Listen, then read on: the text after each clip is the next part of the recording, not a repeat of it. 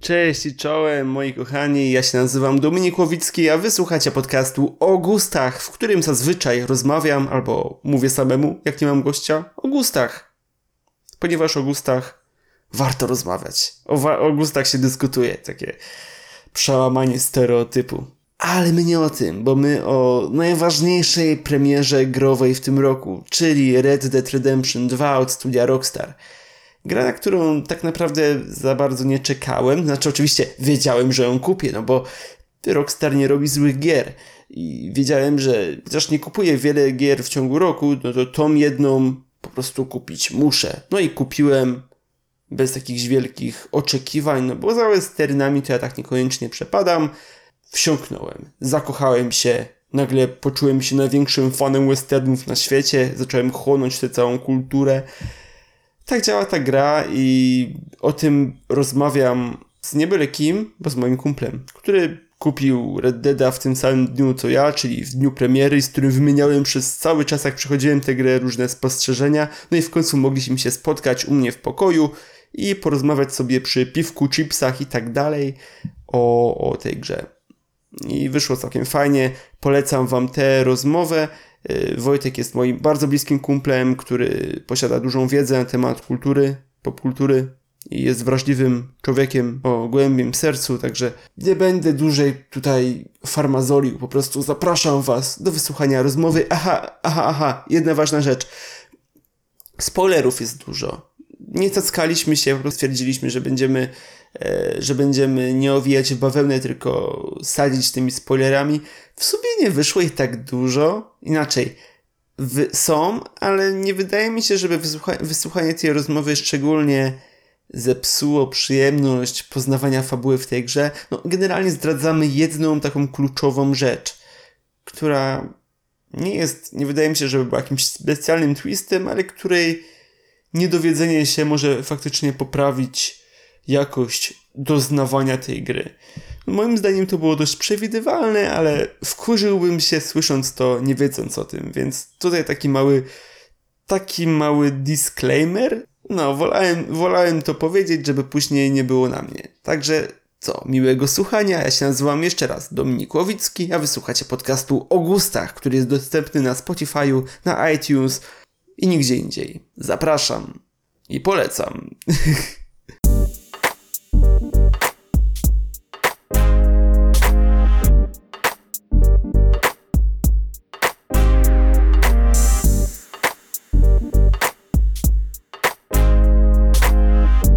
Był taki motyw, zauważyłem w jakichś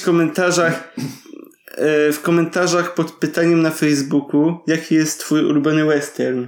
Ktoś napisał właśnie Red Dead Redemption 2 i ludzie się z niego śmiali. I miał pełno takich emotek z tą buźką, to się śmieje. I sobie tak myślałem w sumie, dlaczego mają z tym problem. Zagrał w Red Deada i się tak zajawił i teraz myśli, że to jest najlepszy western. Wiesz co, no bo nie możesz dyskutować o westernach w kontekście gry, no bo to jest inspiracja pewna, a gra to jest, rządzi się trochę innymi prawami, nie? To już chyba zaorany temat przez setki tysięcy osób, że to nie to samo medium, w tym ty też tak podtrzymujesz. No pewnie, że to jest zupełnie inne. Ale z drugiej strony masz paradoks taki, że sam mówisz, że gry oferują więcej niż film, ale jednocześnie widzisz, jaki duży wpływ w grze jest filmów. No. To jest takie błędne koło i no bo trudno, nie wiem jak to nazwać tak ładnie. No bo trudno się do jakiegoś wniosku, bo to w sumie niby czerpie z filmów, ale jednocześnie nie mogłoby być filmem. No bo zachowuje swoją tożsamość. No tak, ja sobie nie wyobrażam filmu Red Dead Redemption. Jakby teraz zrobili. Znaczy, mógłby powstać taki film, ale to byłby po prostu kolejny western, co nie byłoby nic ciekawego. A z drugiej strony w grze masz tyle sytuacji, które w filmie by po prostu nie działały tak dobrze, bo nie wiem, przypadkowo rozpędzisz się za szybko na koniu i uderzasz w drzewo i jakby to miałoby wyglądać w filmie. No. Tak przypadkowo nagle jechał i się rozpierdzielił. Właśnie to jest najlepsze w tej grze, że są takie dramatyczne momenty, się nagle ginie, spada się z konia, czy to... Totalnie niezamierzone. Jakby taki zabieg był w filmie, to by pomyśleli, że to jest komedia z Adamem Sandlerem. No, a to jest zupełnie inaczej się to odbiera. Jest takie, o kurde, zepsułem grę teraz. Zepsułem wszystko. Mam epicki tam wyścig za kimś jakiś konny, kurde. Obiłem się o drzewo, a ten się specjalnie trochę zahamował, żeby poczekać na mnie, żebym wygrał ten wyścig jednak. Miałem tak chyba 3 razy. No. A w trakcie całej gry jaki moment najbardziej ci zapadł w pamięć? To trudne pytanie. Nie trudne. To mnie zaskoczyłeś. No bo ta gra jest strasznie długa, nie? I tam jest pełno rzeczy. Długa, ja nie wiem. To minimum 50 godzin chyba ta kampania ma. No. Ta główna, jakbyś samą główną robił. Chociaż może przesadzam. Może główna tak jest 40 coś godzin. Ale to nie ma znaczenia. Moment, który mi się najbardziej podobał. No. No trudne. Trudne.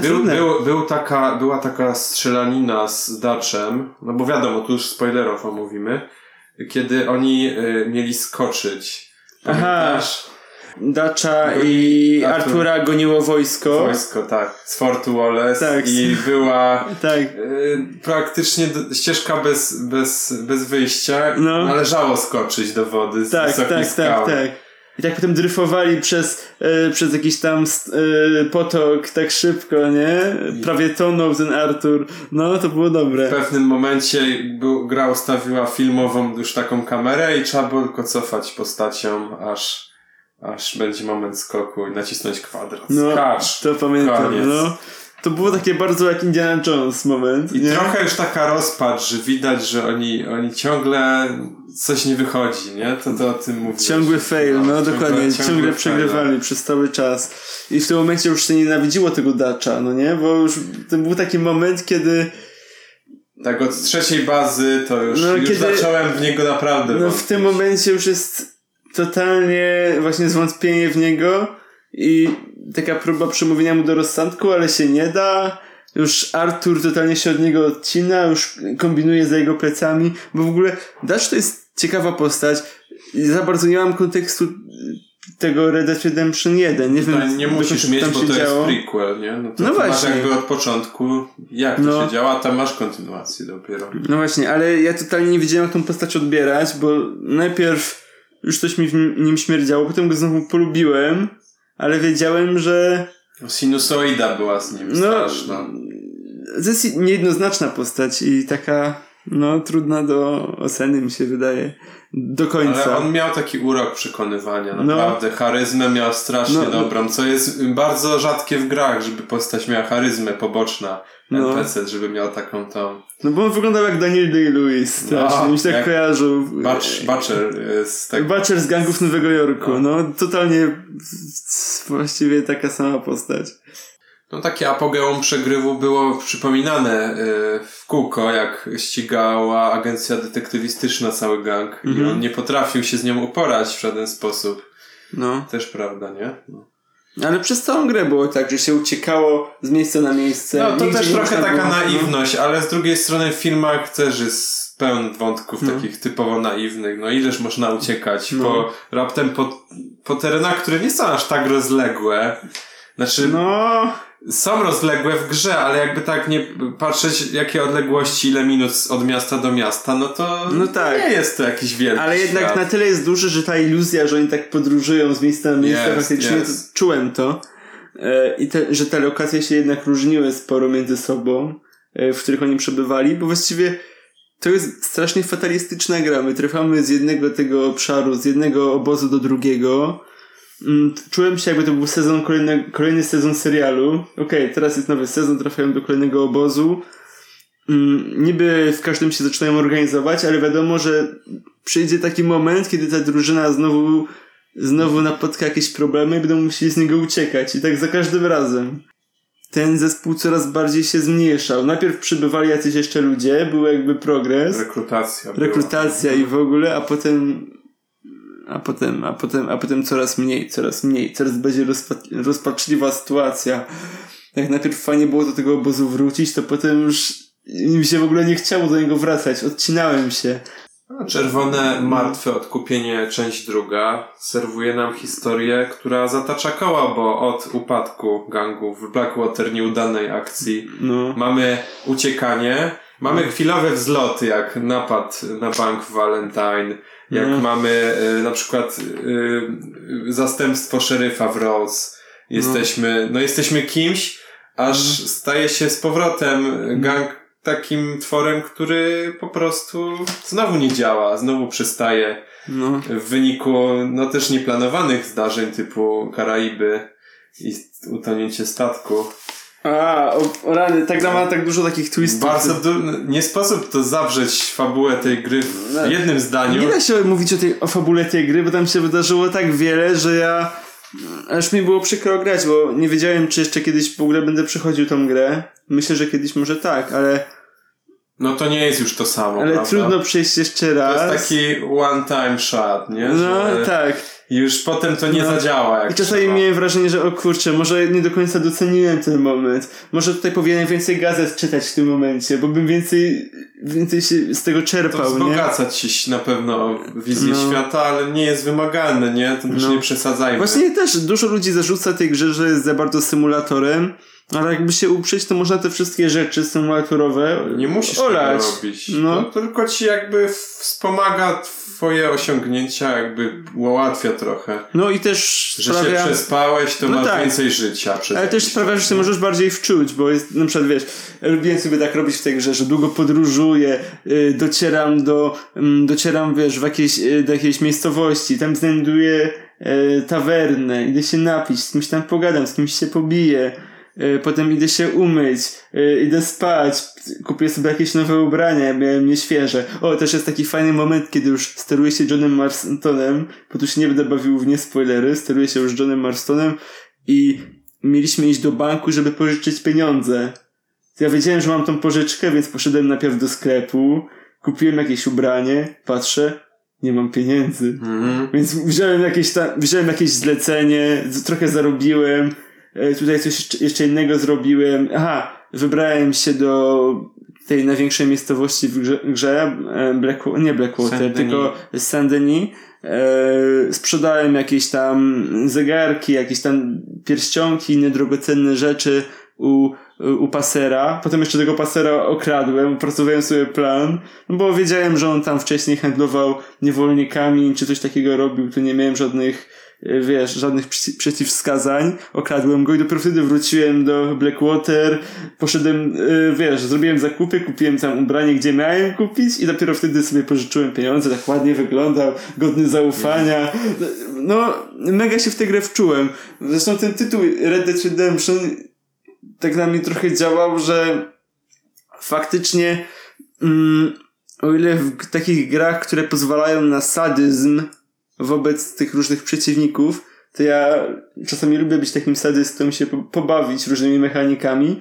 W tej grze jednak tak się wczułem, że głupem było to robić. Miałeś specjalnego save'a, żeby to robić. Właśnie nie miałem takiego save'a. Czasami nigdy nie zabijałem bezbronnych ludzi.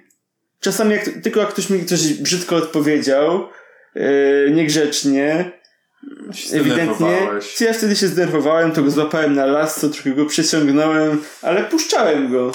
Dopiero ktoś musiał coś zrobić bardzo nieprzyjemnego, broń we mnie wymierzyć, coś takiego zrobić. Nie powiem, czasami to prowokowałem. Podjąć.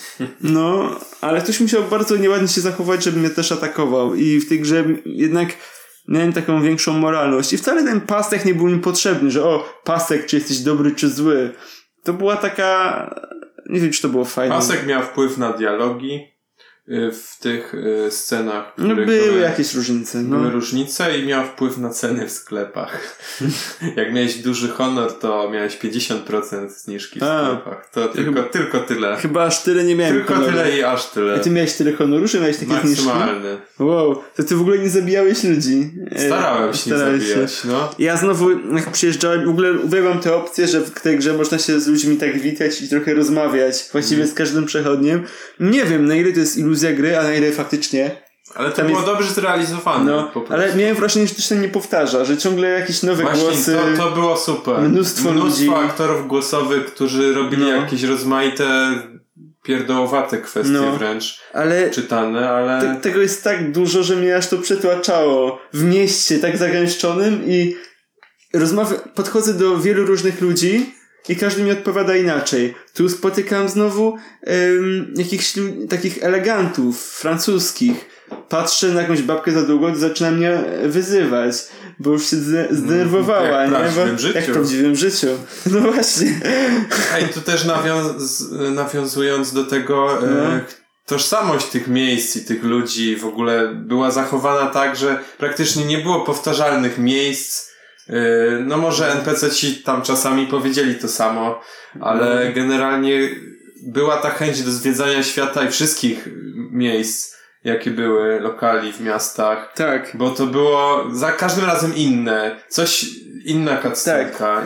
Tak. I każde miało inną historię. W wielu tych właśnie salonach byli barmani, którzy coś tam opowiadali. Na przykład... albo magicy w przystani. Pamiętasz? Taki był karzełc. Tak. Miałeś tę misję? No. Super to było. A byłeś na ich przedstawieniu? Nie poszedłem, nie. Bo w Sunday nie jest całe długie właśnie przedstawienie z nimi. No. Zresztą bardzo fajne. Tam właśnie poszedłem jako John Marston już. Jezu, jak kluczymy. Dobra. Jako John Marston już po śmierci Artura Morgana poszedłem na ten spektakl i było, że przyjaciel mi o was powiedział, zapisał w dzienniku, odwiedziłem. Ekstra. No. Jakbyś poszedł Arturem, to by inaczej powiedzieli. Na pewno tak. Ale właśnie co o tym sądzisz, że główna postać z gry ginie?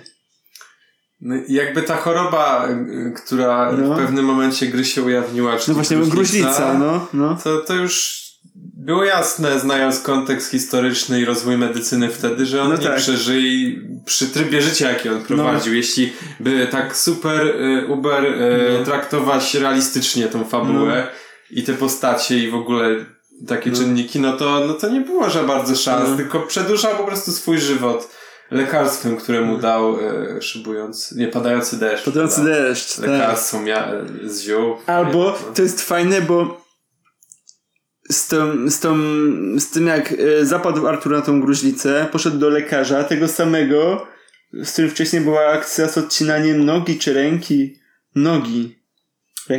Ręki. Mówiłeś, tego nie miałeś. Czy Miałeś, tylko później. Miałem to. Chyba tak, ale był w tej grze taki moment, że jedziesz sobie konno, jedziesz i nagle ktoś spada z konia, ranny. Umieram, zawozisz go do szpitala, trzeba będzie amputować. Proszę opuścić ten pokój. Nie, nigdy. I to było tak pokazane brutalnie, jak to odcinał mu rękę, po prostu ta piła aż przechodziła. Chyba nawet prawdziwe dźwięki tam dali z takiego zabiegu, specjalnie bo to jest Rockstar. w napisach podziękowaniach był wolontariusz, który oddał rękę. Specjalnie. Było tak w tej grze. Znając Rockstar i poziom detali w tej grze, tam mają myślę, na to pieniądze. Spokojnie zadbali o to. Póki co w ogóle nie krytykowaliśmy tej gry. Masz za co? Coś ci się nie podobało? Krytyka tej gry dla mnie to opiera się na jakichś technicznych rzeczach, typu sterowanie czasami denerwujące, toporne, niczym w Gotiku. Oj, gorsze. Ten cały pasek. Jak się męczyłem, żeby się napić czegokolwiek. Czasami albo zjeść. Bo trzeba było wykonać taki dziwny ruch padem, jakiś tam puścić L1. Puścić L1, jakieś takie dziwne rzeczy. No i jeszcze niektóre komendy robiło się tym samym guzikiem, więc czasami jak byłem w dużym mieście, próbowałem wsiąść na konia, to nagle jakąś staruszkę biłem. To było strasznie dziwne. Ciężko przy tylu możliwościach to, prawda, zawrzeć tak, żeby nie ma, nawet fizycznie pad nie ma tylu guzików, ile by ta gra potrzebowała. Ale ta gra naprawdę ma tak skomplikowane sterowanie. W ogóle ten początek gry, w którym wyskakują ci co chwilę jakieś powiadomienia, w jednym tam z rogu ekranu, jak w GTA 5. Takie czarne kwadraciki, gdzie miałeś kolejne samouczki. I to było co chwilę. Zanim się przyzwyczaiłem do jednego, to było 5 kolejnych. Przyzwyczajenie się do tego trybu właśnie walki to nie było trudne, bo to jest Rockstar, więc tu mamy osłony jak w GTA. Strzelanie chyba lepsze niż w GTA, nawet lepszy feeling tych bardzo fajne. Auto-aiming klasyczny, nie? Bo to na konsoli... Próbowałem. Strzelanie na konsoli jest trudne. Próbowałem grać z wyłączonym auto-aimem. Bo na przykład wiesz, w Uncharted 4 nie ma w ogóle auto-aima. Chyba. Może jakiś minimalny. Minimalne wspomaganie. Ale ja miałem tam wyłączony, chyba był domyślnie wyłączony. No i to mi to nie przeszkadzało. Znaczy, tutaj bardziej dynamiczne są po prostu strzelaniny. Tylu przeciwników, ile masz w Red Deadzie, to nie ma opcji, żeby to wycelować w każdego na przykład fajnie, żeby to zachować to tempo dynamicznej akcji, które chcieli twórcy, żeby było ciągle. Ale powiem ci, że moim zdaniem za dużo było tych przeciwników w tej grze. Wolałem coś takiego jak w Last of Us, kiedy miałeś starcia z taką grupką, nie wiem, powiedzmy 8 ludzi, ale każdy z nich był zagrożeniem, nie? I to było bardziej takie dla mnie angażujące. No tutaj ci gra generowała w misjach zwykle bardzo dużo przeciwników. Mnóstwo, tam tak się truplał. Może to było, mi się wydaje, że tutaj takie zamierzenie było, że tutaj takie wolne tempo poza misjami, prawda, sielanka całkowita, no to zróbmy wam w misjach tyle strzelania, żebyście tak nie narzekali ludzie, nie? Coś takiego. Chcecie gry, chcecie jarmarku, to dostaniecie proszę bardzo. No, dokładnie. Wasz jarmark. No mi to przeszkadza, bo ta gra jest... To jest odwrotność Red Dead 1 z tego, co słyszałem. Tam właśnie są takie bardziej stonowane właśnie tak. 1 na 1, częściej pojedynki. W ogóle nie było takich pojedynków. Były, ale ukryte. Ukryte i trochę dziwne, bo to tak... Nie fajne to było. Nie, to było żywcem z 1 wzięte i nie wiem, chyba mechanika już tutaj niezbyt dobra nie podobało mi się. Grałeś może w grę Call of Juarez 2? Taką polską, kowbojską wiem, grę. co to jest, Tam były świetnie zrobione pojedynki. Miałeś taką kamerę z nad tego trzymadełka z nad kabury? Kabura. Wybrnąłem, bo trzymadełko to... Brawo. Ale miałeś taką kamerę, wiesz... na tyłek. No, tak klasycznie westernowo, tak? Ruchami myszki, czyli pewnie też pada w wersji na tam Xboxa, ruszałeś ręką i musiałeś tak szybko sięgnąć ręką i sięgnąć, wiesz, w stronę przeciwnika. No to, na przykład to było świetnie zrobione. Fajnie zrobione. I tam pojedynki były takie, że aż drżałem. Muzyka, wiesz... Świetnie to było zrobione. A tutaj coś na kształt tej zabójczej precyzji, co tam była i ale jeszcze takie... jakieś spowolnione tempo. Nawet nie zrozumiałem tej mechaniki, że trzeba było czy tam wciskać klawisz. Trzeba było powoli trzymać R2 i im wolniej to jakby się kręciło i im wolniej to ten spust tak naciskałeś, tym więcej miałeś czasu, żeby strzelić. A im wolniej. O to chodziło tam. No nie wiem, ale nie podobało mi się to za bardzo. Nie było to jakieś ciekawe. Inna sprawa, że też nie było tego za często. Praktycznie no właśnie, w ogóle. a to jest dziwne, bo to jest taki motyw westernowy, klasyczny i raz mnie zaczepił koleś taki na ulicy zwykle, i chciał się pojedynkować, ale to nie było szczególnie ciekawe. Nie podobało mi się.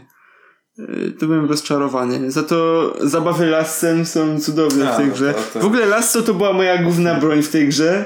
Bardzo często nie wyciągałem broni, tylko wszystkich lassem. Musiałem spętać. No z tym to zabawy było. No było. Chociaż często zapominałem, że to jest. Aha. Może dlatego, że właśnie taki prawdziwy dobry cowboy ze mnie był. Ale tak się wczułeś w dobrego Artura. To tamtych coś trzeba było schwytywać, to faktycznie na lasso i do szeryfa, a tak to... A jak u ciebie przychodziła ewolucja jakby z wyglądem Artura? Jak twój Artur wyglądał? Chodzi ci o ubiór. O ubiór i o fryzurę. To starałem się dbać w miarę o to, bo to jakoś tak fajnie idziesz do miasta, to chcesz pozwiedzać tu fryzjer, tu krawiec, to zobaczmy sobie tu wszystko, co mają. No i jeszcze ten wysoki poziom honoru pozwala mi kupować te ubrania w miarę taniej. Więc, tak. Więc skorzystałem. Całkiem dużo można było stylówek wybrać. Oj, mnóstwo. Nawet chyba więcej niż w GTA. Chyba tak. Ubrań. Jeszcze były takie ładne, takie piękne, klasyczne. super to wszystko wyglądało. Jakieś tam kaszkieciki, meloniki, kaszkiety, super. płaszcze, koszule, szelki, w ogóle elementy, których ledwo widać, rękawice na przykład, nie widzisz tego zwykle. Albo ja pamiętam, że jak obejrzałem serial na Netflixie, ten Godless, i tam główny bohater mówił, że nie używa ostróg, bo one krzywdzą konie. No to nigdy nie używałem ostróg Arturem, bo to krzywdzi konie, nie. Ale dużo takich rzeczy właśnie. Bardzo się wczułem w tę grę i ja dopasowywałem swoje ubranie i zarost i fryzurę do fabuły trochę. Kustomizacja tego. Tak jak pamiętam Michaelem w GTA, po tym jak się ukrywali, gdzieś tam pojechali z miasta i się ukrywali po jakimś dużym napadzie, była taka akcja. to makiem ogoliłem głowę i zapuściłem zarost. I był taki Walter White. To tutaj zrobiłem właściwie coś podobnego, że właśnie był załamany Artur, więc musiał ogolić widzisz, łeb. to jest wyobraźnia gracza, a twórcy ci nie narzucają iść z gól głowę. Nie ma czegoś takiego, ale ja miałem w tej grze tak, że się bardzo wczułem. Bardzo się zintegrowałem z moim koniem. Całą grę w trakcie, kiedy się grało właśnie Arturem Morganem, to ja grałem z jednym koniem. No i kiedyś mi zginął, nie miałem dla niego ratunku. Nie miałem czegoś, żeby go odcucić. Więc pomyślałem, dobra, wczytam grę. Zapis ostatni miałem tam ileś godzin wcześniej. Trudno. No, życie. Koń musi żyć. Albo umrzeć. Nie pozwolę na to. No tak, można było w takim sytuacji zabić po prostu. Wtedy rozcinał. Można było go zabić, Wtedy po prostu nóż w sercu. Uśmierzyć mu ból i W sumie większość fabuły tej gry to coś dużego się szykuje. Co może pójść nie tak? Zawsze. I zawsze Dutch ma plan i zawsze coś się posypie. I to było można być frustrujące, ale też to było tak dobrze, poprowadzone i właściwie ten fatalizm, o to chodziło w tej grze, że to byli totalni nieudacznicy, którzy mogli sobie dobrze strzelać i ryzykanci jednocześnie. Ale im nic nie wychodziło. Było pokazane jak beznadziej, jak im wiadomo takie może romantyczne życie, ale strasznie takie, strasznie takie naiwne. Prawda. Że oni właściwie nie wiedzieli za czym podążają, już zdobyli dużo pieniędzy, ale wtedy Dutch mówił, nie, jeszcze jeden napad. Ale już jest dobrze, Dutch, mamy dużo kasy, nie, jeszcze jeden napad. Tahiti, cały czas. Marzenie.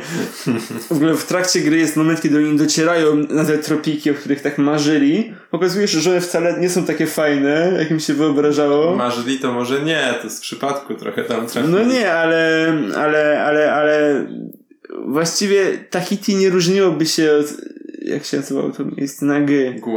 Guarma. Wyspa. A to jest naprawdę jest taka wyspa, Guarma? Jest, Tak mi się wydaje. Mi się kojarzy Guarama, ale może się mylę. Guarana to jest taki owoc. Taki owoc, jakby było 3 nowe smaki jakiegoś napoju, bo guarana, kaktus. Persymona, salak. Pasuje to. Mogli wstawić to. Salak. Jak się zrywało owoce. Salak. Dobre. Persiola. Banana. Czemu nie było takich owoców w tej grze? A może były, tylko nie zbadałeś. Ale śmiesznie, idzie kura, zbadaj. Po czym patrzysz po ukończeniu gry, kompendium odkrytych rzeczy 10%. 10%. Nie byłem badaczem. Tak właśnie wygląda ta gra. Chcesz to przejść na 100%, idź tam siedzieć jeszcze 100 godzin. A zagrałbyś jeszcze raz w tę grę? Po jakimś czasie. czasie. Jakbyś teraz chciał po 5 latach, po 4 latach do GTA. Do GTA, Ale właśnie, czy teraz oceniłbyś Red Deada wyżej niż Wiedźmina? A, tak mówisz o takich trudno super tak, ale to jest bardzo blockbusterach growych. Ale to jest paskudne tak mówić, że coś jest lepsze niż coś, bo tu może być coś lepsze, tu może być coś gorsze. Powiedz, jakbym jeszcze raz zagrał w Wiedźmina, to może bym inaczej go ocenił. Jeśli chodzi o poziom hype'u, to na pewno Wiedźmin miał większy. Ja też jakoś nie czekałem na Red Dead. Właśnie nie czekałem na tę grę szczególnie. Nie szczególnie myślałem, że kupię, bo to Rockstar, ale oglądałem te zwiastuny. Fajne. Fajne będzie, ale nie czujesz jakiejś więzi z historią, nie? Nie grałem w tamtą poprzednią część. Grałem tylko w Rewolwera, który nie ma żadnego związku. Sporo się dowiadywałem o tym Red Deadzie pierwszym. Znaczy, trzeba zagrać, bo to jest Rockstar. Tak. Już jak mamy 2018, to już wypada. Ale nie ma takiego studia drugiego na świecie, że wychodzi jego gra, trzeba kupić, nieważne jaka cena, w dniu premiery. Trochę Rockstar taki Christopher Nolan. Trzeba iść na film, niezależnie od jakiego, czy Kosmos, czy Sny, czy Batman. I tak pójdziemy, i tak. Trzeba iść, dokładnie. Rockstarowi się dawno taki Interstellar nie zdarzył. Czy taki film, mam na myśli gorszy. Myślę, że jakością GTA 6 będzie jeszcze wyżej, bo już będzie na nową konsolę, a to muszą pokazać coś. Ale jak sobie wyobrażasz GTA 6? Przez pryzmat tej gry, czy tak w ogóle? Przez pryzmat tej gry. No, że będzie na pewno polepszy to, co było w tej grze i co było w GTA. No, ale co mogą wziąć z Red Deada do GTA i sobie pasowało? Myślę, że to strzelanie było fajniejsze. No strzelanie, no mechanika strzelania to wiadomo, że tam musi być trochę zmieniona, ale... Na przykład dojrzałość fabuły. Taka prawdziwie... Uważasz, że... Właśnie ja nie wiem, czy faktycznie w GTA 5 fabuła była mniej dojrzała. Wiesz, jak się gra teraz w nową grę, to jest takie, o kurde, najlepsza gra, nie? No tak. A pewnie bym teraz zagrał w Wiedźmina, może bym też znowu docenił. Też w Wiedźminie mam ten problem, żeby tak głupie decyzje, ale w GTA 5 fabuła może była bardziej zwariowana, bardziej komediowa. Ale nie wiem, czy mniej dojrzała, no bo też postacie mogły zginąć. Też to nie jest dojrzałość gry, że postacie mogą zginąć. To jest wybór twój. To jest wybór. Ale tam też bywały takie, wiesz, no dialogi też były świetne w tej grze. I szczególnie mi się podobało w GTA 5 to, że w pewnym momencie Trevor stawał się tak negatywną postacią, że już wymuszali na tobie, żebyś go nie lubił. Może wymuszali, ale ja miałem takie poczucie z Trevorem, że jak już chciał zabić Michaela i totalnie między nimi była taka stesja, to ja już tak myślałem, że nie chcę nim grać, że zginę nim celowo, ale dalej on powróci, nie tak, wiesz, jak jakiś diabeł. Nie dziwię się ludziom, którzy go zabili w finale. Niby Michael był w sumie równie zły. No to jest tam jest dużo rozkmin. Potraktować trzeba było jak trzech muszkieterów. Tak, i ale od razu wybór praktycznie tak, nie istniał. ale tam był taki moment, że lecisz Trevorem helikopterem, Michael, nienawidzę cię, zabiję cię, nie? I dalej prowadzisz ten helikopter i lecisz do kolejnej postaci, którą sterujesz, żeby ją zabić. I to było takie bardzo napięte. Właśnie ta atmosfera między postaciami, które sterujesz, była super. W pierwotnym scenariuszu również Franklin miał zginąć. Ale po prostu aktor, który grał Lamara, miał jakieś problemy zdrowotne czy coś, no nieważne, i musieli ograniczyć jego rolę. I on po prostu nie był w stanie nagrywać, więc zmienili fabułę po tym właśnie dlatego, że on nie był w stanie się wcielić. No właśnie tu ciekawy poruszyłeś temat, że dlaczego nie zrobili tak w dwójce Red Deada, że nie można się przełączać między Arturem a Johnem. Może by to... Nawet mogłeś ulepszać jakieś rzeczy z namiotu Johna, a nie mogłeś nim grać.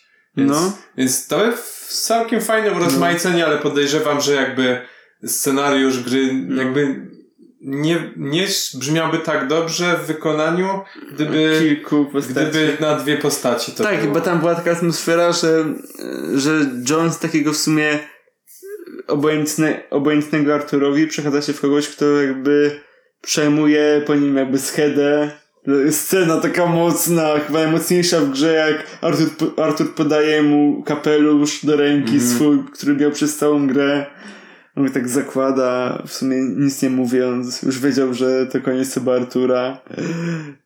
Fajne to jest. No i Red Dead Redemption to fajna gra. Red Dead Redemption 2, wcześniej powiedziałem. 2, tak. I jest teraz twoją ulubioną grą? No bo to jest jedna z takich gier, które mogą pretendować do bycia ulubionymi. To jest wielka gra, z wielką historią, emocjonalna. Ja się nie popłakałem przy Red Deadzie, a mam gry, przy których się popłakałem. I ja może tam uroniłem łzę, ale to nie było na końcu. Nie, koniec to była typowa zemsta westernowa.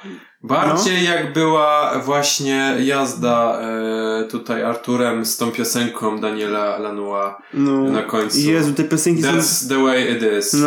Ale te piosenki są tak piękne. Tak original soundtrack Rockstar. Czekamy na oficjalny soundtrack. Ale te piosenki, ja teraz je puszczam na YouTubie, bo nigdzie indziej nie mogę tego znaleźć. Jeszcze nie ma, ale będzie na Spotify.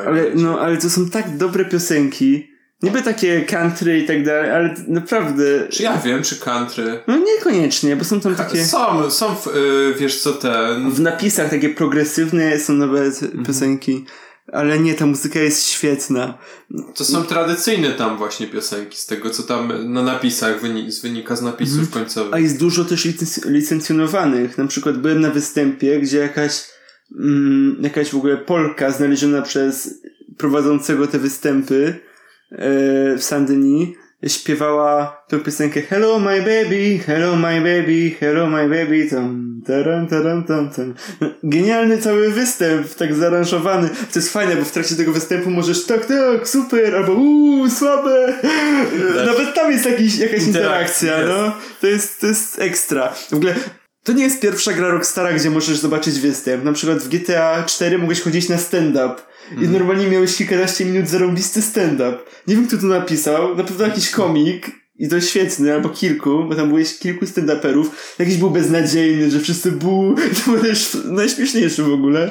Mój ulubiony typ humoru to beznadziejny. Ale to było strasznie fajne w tej grze. Tylko, że wiesz, po prostu wchodziłeś sobie na znacznik przy klubie komediowym i miałeś cutscenę. A tutaj wchodzisz do kina, czy w ogóle kina jakieś pierwsze, to jest ekstra, ale wchodzisz do kina, czy do teatru, no to okej, najpierw kupujesz bilet. Idziesz przez to atrium, wchodzisz po schodach, żeby wejść na lożę, albo sobie schodzisz, żeby z innymi ludźmi. Miałem w ogóle taką scenę jeszcze w tym pierwszym mieście, nie Strawberry, jak to się nazywa? Valentine, że przede mną stał facet, który mi zasłaniał łbem. Ja się tak wkurzałem, Jezu, ten łeb jakby mu uciąć, jak mnie denerwuje ten człowiek, o Boże. Zapamiętałem twarz, zapamiętałem jego ubranie. Wszyscy wychodzili już z teatru. Czekałeś. Szedłem za nim dobry kilometr. I zrobiłem to, co marzyłem, żeby zrobić w każdej innej grze. Czyli złapałem go w lasso. W ogóle w życiu chciałem to zrobić, złapać w lasso, posadzić na konia, wywieźć gdzieś na głuche pole, ściągnąć z konia, wziąć strzelbę, ostrzelić tą głowę. Wracaj do kina teraz, kurde. Jak się cieszyłem, ja się śmiałem. To był mój w ogóle ulubiony moment z tej gry, który zapamiętam na zawsze. Zasłaniał mi, naprawdę, kawałek ekranu, łeb mi zasłaniał. Tak się wkurzałem. Ile razy tak było w prawdziwym kinie? No, ale potem nie odstrzeliłem tej głowy i... No nie mogę. Ale zawsze marzyłem o tym. Znaczy możesz, ale nie możesz. Dzięki grze ja mogę wszystko, tylko po prostu być może poniosę konsekwencje, jeżeli organy ścigania będą na tyle zdolne. To w Polsce się nie zawsze zdarza. Są ludzie, którzy chodzą na wolności, mimo że zabili kogoś. Aha, i ostatnia nota końcowa do Red Dead Redemption 2, o którym tak dużo mówiliśmy. No, słucham. Twoja. Moja nota? No. 10/10, serduszki. Ja też daję 10/10 serduszkiem, ponieważ gry się poznaje po tym, ta prawdziwa miłość jest wtedy, prawdziwa miłość nie jest za, prawdziwa miłość jest pomimo. Bang! I to tyle, jeśli chodzi o to wydanie podcastu. Rozmawialiśmy o grze Red Dead Redemption 2, która nam się bardzo podobała. Moim rozmówcą był Wojtek Domagała, mój bardzo dobry kumpel, któremu serdecznie dziękuję za bycie gościem, za zagoszczenie w moim podcaście. Mam nadzieję, że jeszcze w jego ramach się spotkamy. Tymczasem jeszcze raz dziękuję Wam za uwagę i cóż, do następnego wysłuchania w następnym wydaniu podcastu. Do usłyszenia. Na razie.